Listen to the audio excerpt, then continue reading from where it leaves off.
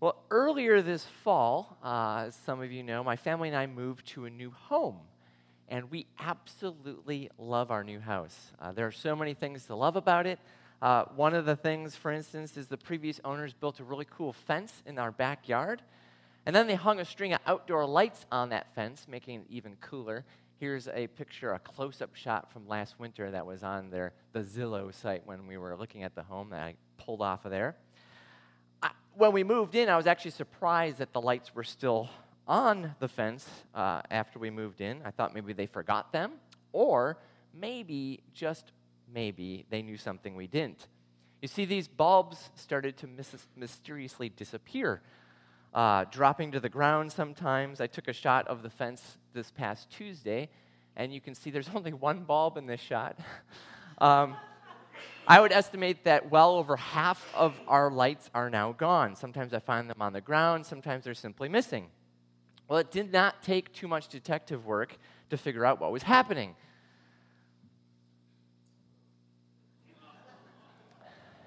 That's right. We see you, Mr. Squirrel, and it's no use denying it.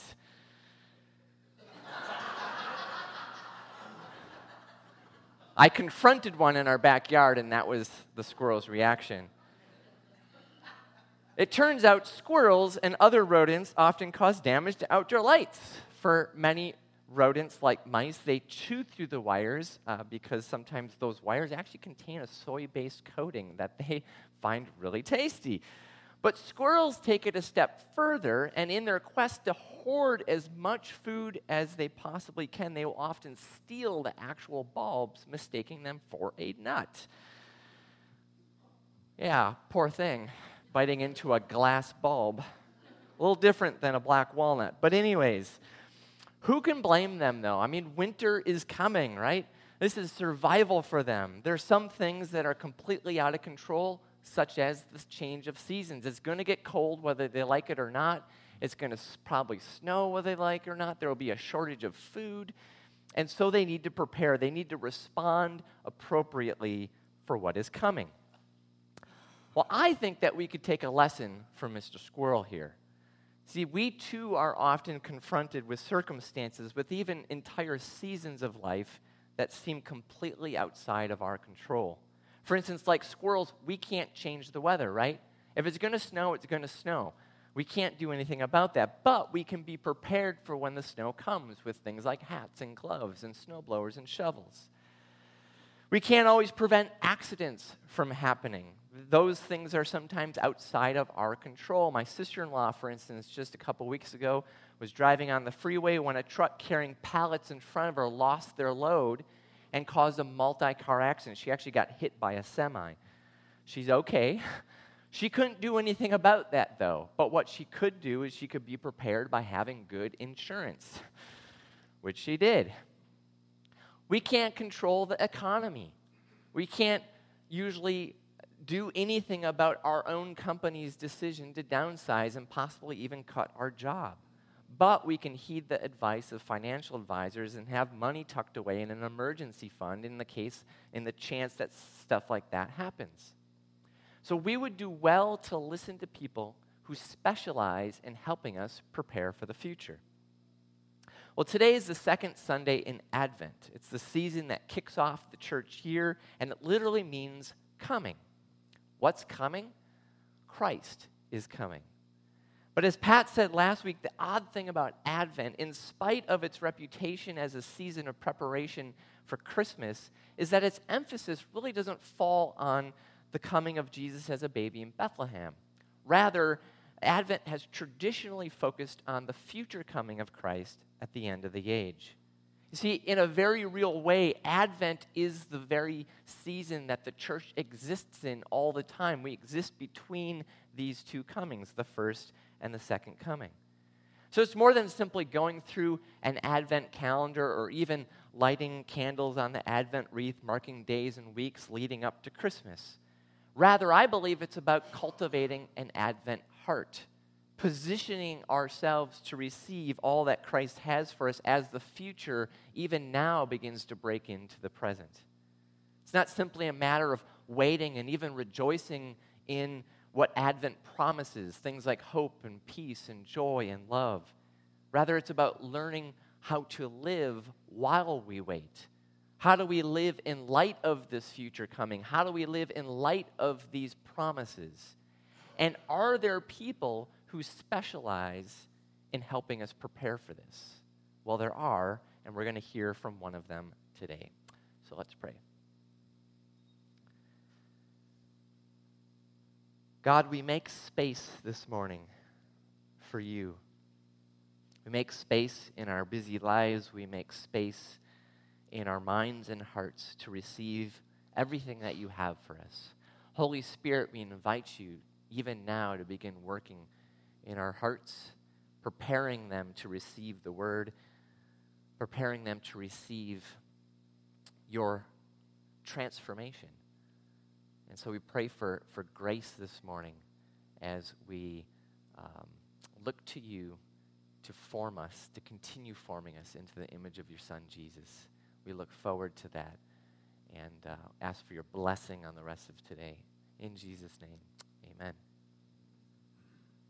We're going to be in Matthew chapter 3, primarily to begin with. And this is what Matthew's gospel says, starting in verse 1. In those days, John the Baptist came, preaching in the wilderness of Judea and saying, "Repent, for the kingdom of heaven has come near." This is he who is spoken of through the prophet Isaiah, a voice of one calling in the wilderness, "Prepare the way for the Lord, make straight paths for him." John's clothes were made of camel's hair, and he had a leather belt around his waist. His food was locusts and wild honey. People went out to him from Jerusalem and all Judea and the whole region of the Jordan.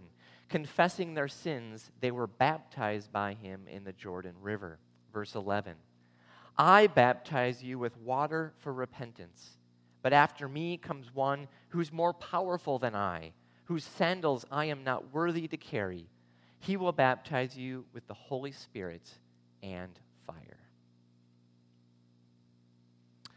Well, if you were here last week, you will recall that we have decided to immerse ourselves in the church year by following the weekly readings that churches all over the world use week in and week out to tell the story of Jesus and the story of the church. This selection of readings is called the lectionary. Now, one of the things that both excites as well as challenges me about using the lectionary over this coming year is that our biblical diet is prevented from being shaped by our pet passages or our personal preferences. The lectionary forces us to feast on Scripture that we might be apt to pass over. But what do we miss out on when we do that? How might God be speaking to us even in those parts of Scripture that are not as easily digestible? Well, no matter which lectionary year it is, the second Sunday in Advent always serves up John the Baptist. You can't get away from it. The four Gospels, Matthew, Mark, Luke, and John, offer a wonderful variety of narratives. There are stories common to all four Gospels, and then there are stories that are unique to just one of them. Just take the birth of Jesus as one example. Luke's Gospel gives us the shepherds. Matthew's Gospel brings the Magi. Mark is strangely silent about the whole birth for some odd reason, while John decides to get all poetic on us. In the beginning was the Word, and the Word was with God, that kind of thing. But the first thing they all agree on, the first thing that they have in common together is John the Baptist. In all four Gospels, John is in the same place, wearing the same clothes, with the same message: repent, for the kingdom of heaven, or in other Gospels, the kingdom of God is really synonymous, has come near or is within reach. Prepare the way for the Lord. Doesn't matter which Gospel you read, if you want to get to Jesus, you got to go through John. Why is that? Well, John the Baptist, I think, is significant because he is, in a sense, the last in the line of the great prophets. Although he doesn't call himself one, John, in a sense, embodies the entire tradition. He's dressed like Elijah, he sounds like Isaiah, and he's standing in the very water that marks the boundary between the wilderness and the promised land. In this way, John provides a kind of bridge between the prophets of the Old Testament and the ministry of Jesus and the church in the New Testament. However, his message is somewhat unique. See, much of the prophetic tradition is what we might call transactional in its approach. It's an if-then equation. If you do this, then God will do that. Or if you fail to do this, then God will do that. Now, to be sure, John does engage in some of this tradition, especially when speaking to some of the corrupt religious and political leaders of his day. He does offer some of that. But when it comes to the very core of his message, aimed at the average person on the street, it is simply, repent, for the kingdom of God has come near. He doesn't say, if you repent, then the kingdom of God will come near. It's simply, repent, for the kingdom has come. John's message about the kingdom isn't a threat, nor is it a reward. John the Baptist, I believe, has come to tell us that we are no longer a key variable in the equation. The coming of the kingdom isn't dependent on human faithfulness. It's not about having better genes or better morals or better theology. As John says in chapter 3 there, do not think you can say to yourselves, we have Abraham as our father. That's the better genes part of the equation. Instead, he says, I tell you that out of these stones, God can raise up for himself children. You see, what is happening in Jesus Christ, what is happening in the coming of the kingdom is entirely God's doing. Just as much as we can't stop the seasons from changing, so we cannot stop the kingdom of God from coming. John is simply proclaiming the arrival of a new reality, or we might say a new opportunity for people. Again, it's not a threat, it's not reward, it's an opportunity. And we can choose to be a part of it or not. But ready or not, here it comes. It's time to repent. It's an invitation to a different, or we might say a better way. Now, we don't use the word repent much these days, especially outside of church circles. Most people think it simply means to be sorry for something you did wrong, or they think of bullhorn guy out on the street corner who's, yelling at people, telling them to turn or burn. But that's really a gross misunderstanding of the word. In the Greek, the word literally means to change one's mind or perspective. So in essence, what John is saying is that in light of the fact that the kingdom of God has come near, is within your reach, it's time to rethink how we live so that we can position ourselves to experience as much of the kingdom that God has for us. See, John is a specialist in helping us prepare for the future.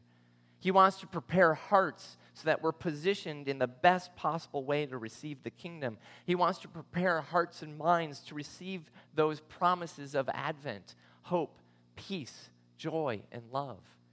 As Pat taught last week, what we will experience in its fullness on the day when Christ appears, we can already begin to experience through the power and presence of the Holy Spirit in our lives. Take peace, for instance. This is the second Sunday in Advent when the second candle traditionally represents peace. Peace is a major aspect of the future kingdom. The prophets paint a picture of peace that has captured our imaginations for centuries. For instance, the Old Testament lectionary reading for today is selected from Isaiah chapter 11, and it speaks of this new reality that will come with the appearing of Christ. And many of us are at least familiar, if not with this particular passage with the imagery that it paints. So I want to read verses 6 through 9 of Isaiah 11. The wolf will live with the lamb. The leopard will lie down with the goat. The calf and the lion and the yearling together, and a little child will lead them. The cow will feed with the bear. Their young will lie down together, and the lion will eat straw like the ox. The infant will play near the cobra's den. By the way, this isn't parental advice here. The infant will play near the cobra's den, and the young child will put its hand in the viper's nest. They will neither harm nor destroy on all my holy mountain, for the earth will be filled with the knowledge of the Lord as the waters cover the sea. This is a picture of peace, the reconciliation of enemies, the end of violence and conflict.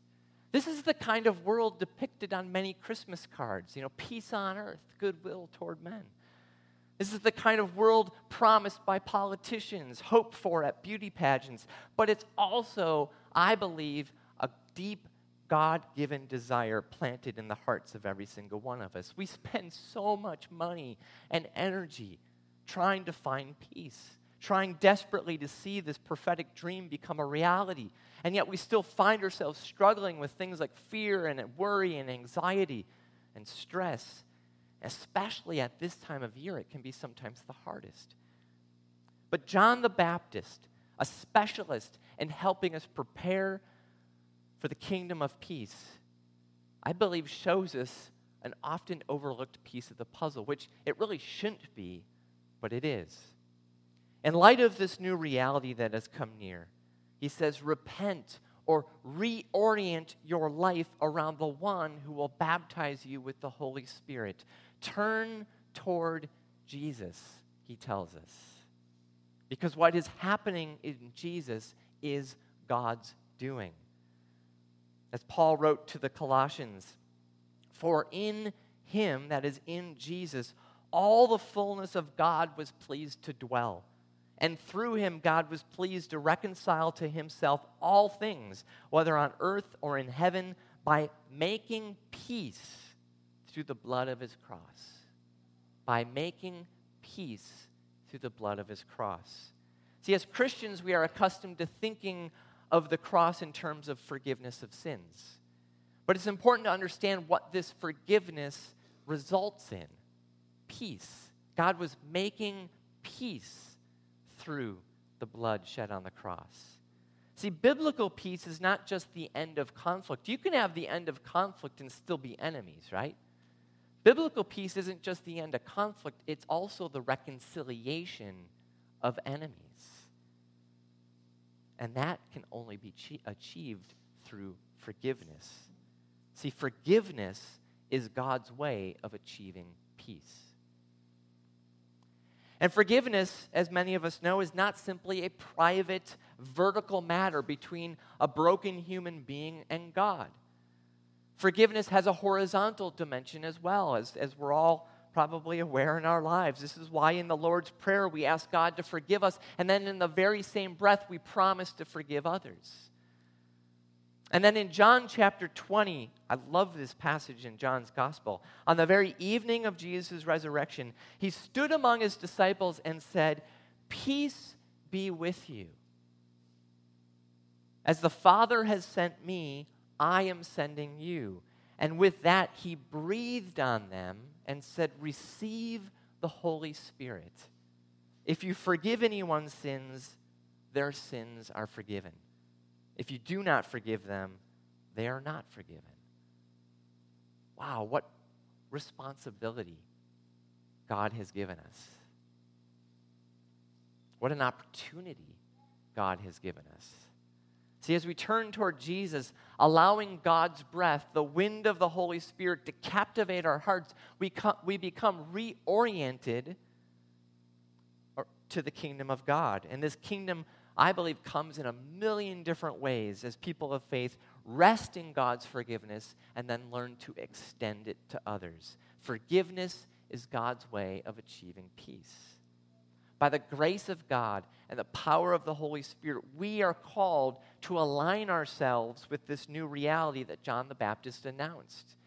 We are called to dream with the prophet Isaiah that one day history will not be known by the shedding of blood, but by the challenges we've overcome through forgiveness and reconciliation. Repent, for the kingdom of God has come near. I want to close by introducing a practice that isn't talked about that often. See, we can experience peace through receiving God's forgiveness. We can experience peace through the giving and receiving of forgiveness in our relationships with others. Both of these are incredibly important, and are practices that I believe help us walk in that repentance oriented around the kingdom. But one of the conflicts we often have is with our circumstances. As I said in the beginning of this talk, there are things that happen in our lives that lay outside of our control. And when these happenings occur, when things happen that aren't what we expected or what go against what we want or desire for our lives, it creates an inner conflict, right? There's a dis-ease in our hearts and minds, and then reality itself becomes our enemy. Reality itself becomes our enemy. But as I just said, peace isn't just the end of conflict, but the reconciliation of enemies. This conflict has been all too real for me this past month or so as Kat and I were confronted with news that turned our lives upside down. I know it's almost cliche to say this, but I will never forget the day we received a call informing us that Kat has stage 3 breast cancer. Talk about feeling out of control. Talk about circumstances that cause major conflict. Everything in me wants to fight this reality and say it isn't so. And then there are all the what ifs we play in our minds. What if we could have done something to prevent this? Or what if we could have detected it earlier? What if, what if, and on it goes. Well, Advent encourages us to resist denial and face our situation as it really is. Instead of fighting reality, we can practice forgiving reality. I know that comes as somewhat of a shock for maybe people to hear. I mean, we're all well aware of forgiving one another, God forgiving us, but reality? Can you forgive reality? Yeah, you can. See, if we want to experience peace, and forgiveness is God's way of achieving peace, then we have to practice forgiving reality. Now, let me be real clear here. This doesn't mean that we approve of this reality. And it doesn't mean that we don't work to change the reality that we find ourselves in. I don't approve of the fact that Kat has to battle cancer. And we're doing everything in our power to change this situation so as to come through this circumstance into a place of healing and wholeness. But for our own sanity and for the peace of mind and heart that we need, we have to first forgive the reality that we find ourselves in. Now, that hasn't been easy. It's not a one and done kind of thing either. Each and every day we might need to turn toward Jesus, receive afresh that breath, that wind of the Spirit, granting us the grace to forgive again and to forgive again. But you know what? When we push into that, when we rest in that, beautiful things happen. For instance, one day, Kat said that there was a part of her that didn't really want to be healed right away. I mean, people are praying for us, and we would love to have the miraculous happen, but there was a part of her that said, I don't want that to happen so soon, so quickly. Because if it were to happen, we might simply just go on with our lives business as usual, and we might actually miss out on some of the gifts that this season has for us. The shift in priorities, friends and families coming closer together in support and love and prayer. As some of you know, shortly after her diagnosis, we started a prayer group that connects people using the awesome app Marco Polo. But every night at 8 o'clock for just 5 minutes, and we've been doing this for over a month now, we have a group of people who gather together and we pray. And then people share things that they feel like God is doing in them and words that they have for Kat. And not only have these times of prayer and meditation been healing for us, but people who've been participating in this have been experiencing aspects of their own healing, their own growth. It's been beautiful. And by sharing our story with others, we're able to demonstrate simple and yet powerful ways that the kingdom of God has come near. You see, we could sit around all day complaining, wishing it wasn't so, stressing out about outcomes, missed work, financial stress, and so on. Or we could look for the gift of this moment. How can we reconcile with this situation? How can we see this as not just a challenge, but an opportunity? Again, this isn't an easy thing to do, and I think it's actually best that we begin practicing it in circumstances that are a little less challenging than that, so that we're better equipped for when a more difficult situation arises. For example, if this coming week, God forbid, you find yourself sick with a miserable cold or a stomach bug, you don't have to approve of that reality, nor should you not work to change it. Pray for healing, take your medicine, drink plenty of fluids, get sleep. However, you may need to actually practice forgiving reality. What gifts might be hidden in this moment? Turn toward Jesus and hear him say those 4 words, "Peace be with you." Feel the breath of God and the wind of the Spirit blowing in your soul, empowering you to experience forgiveness and be able to extend it to this situation. Because forgiveness is God's way of achieving peace. Amen?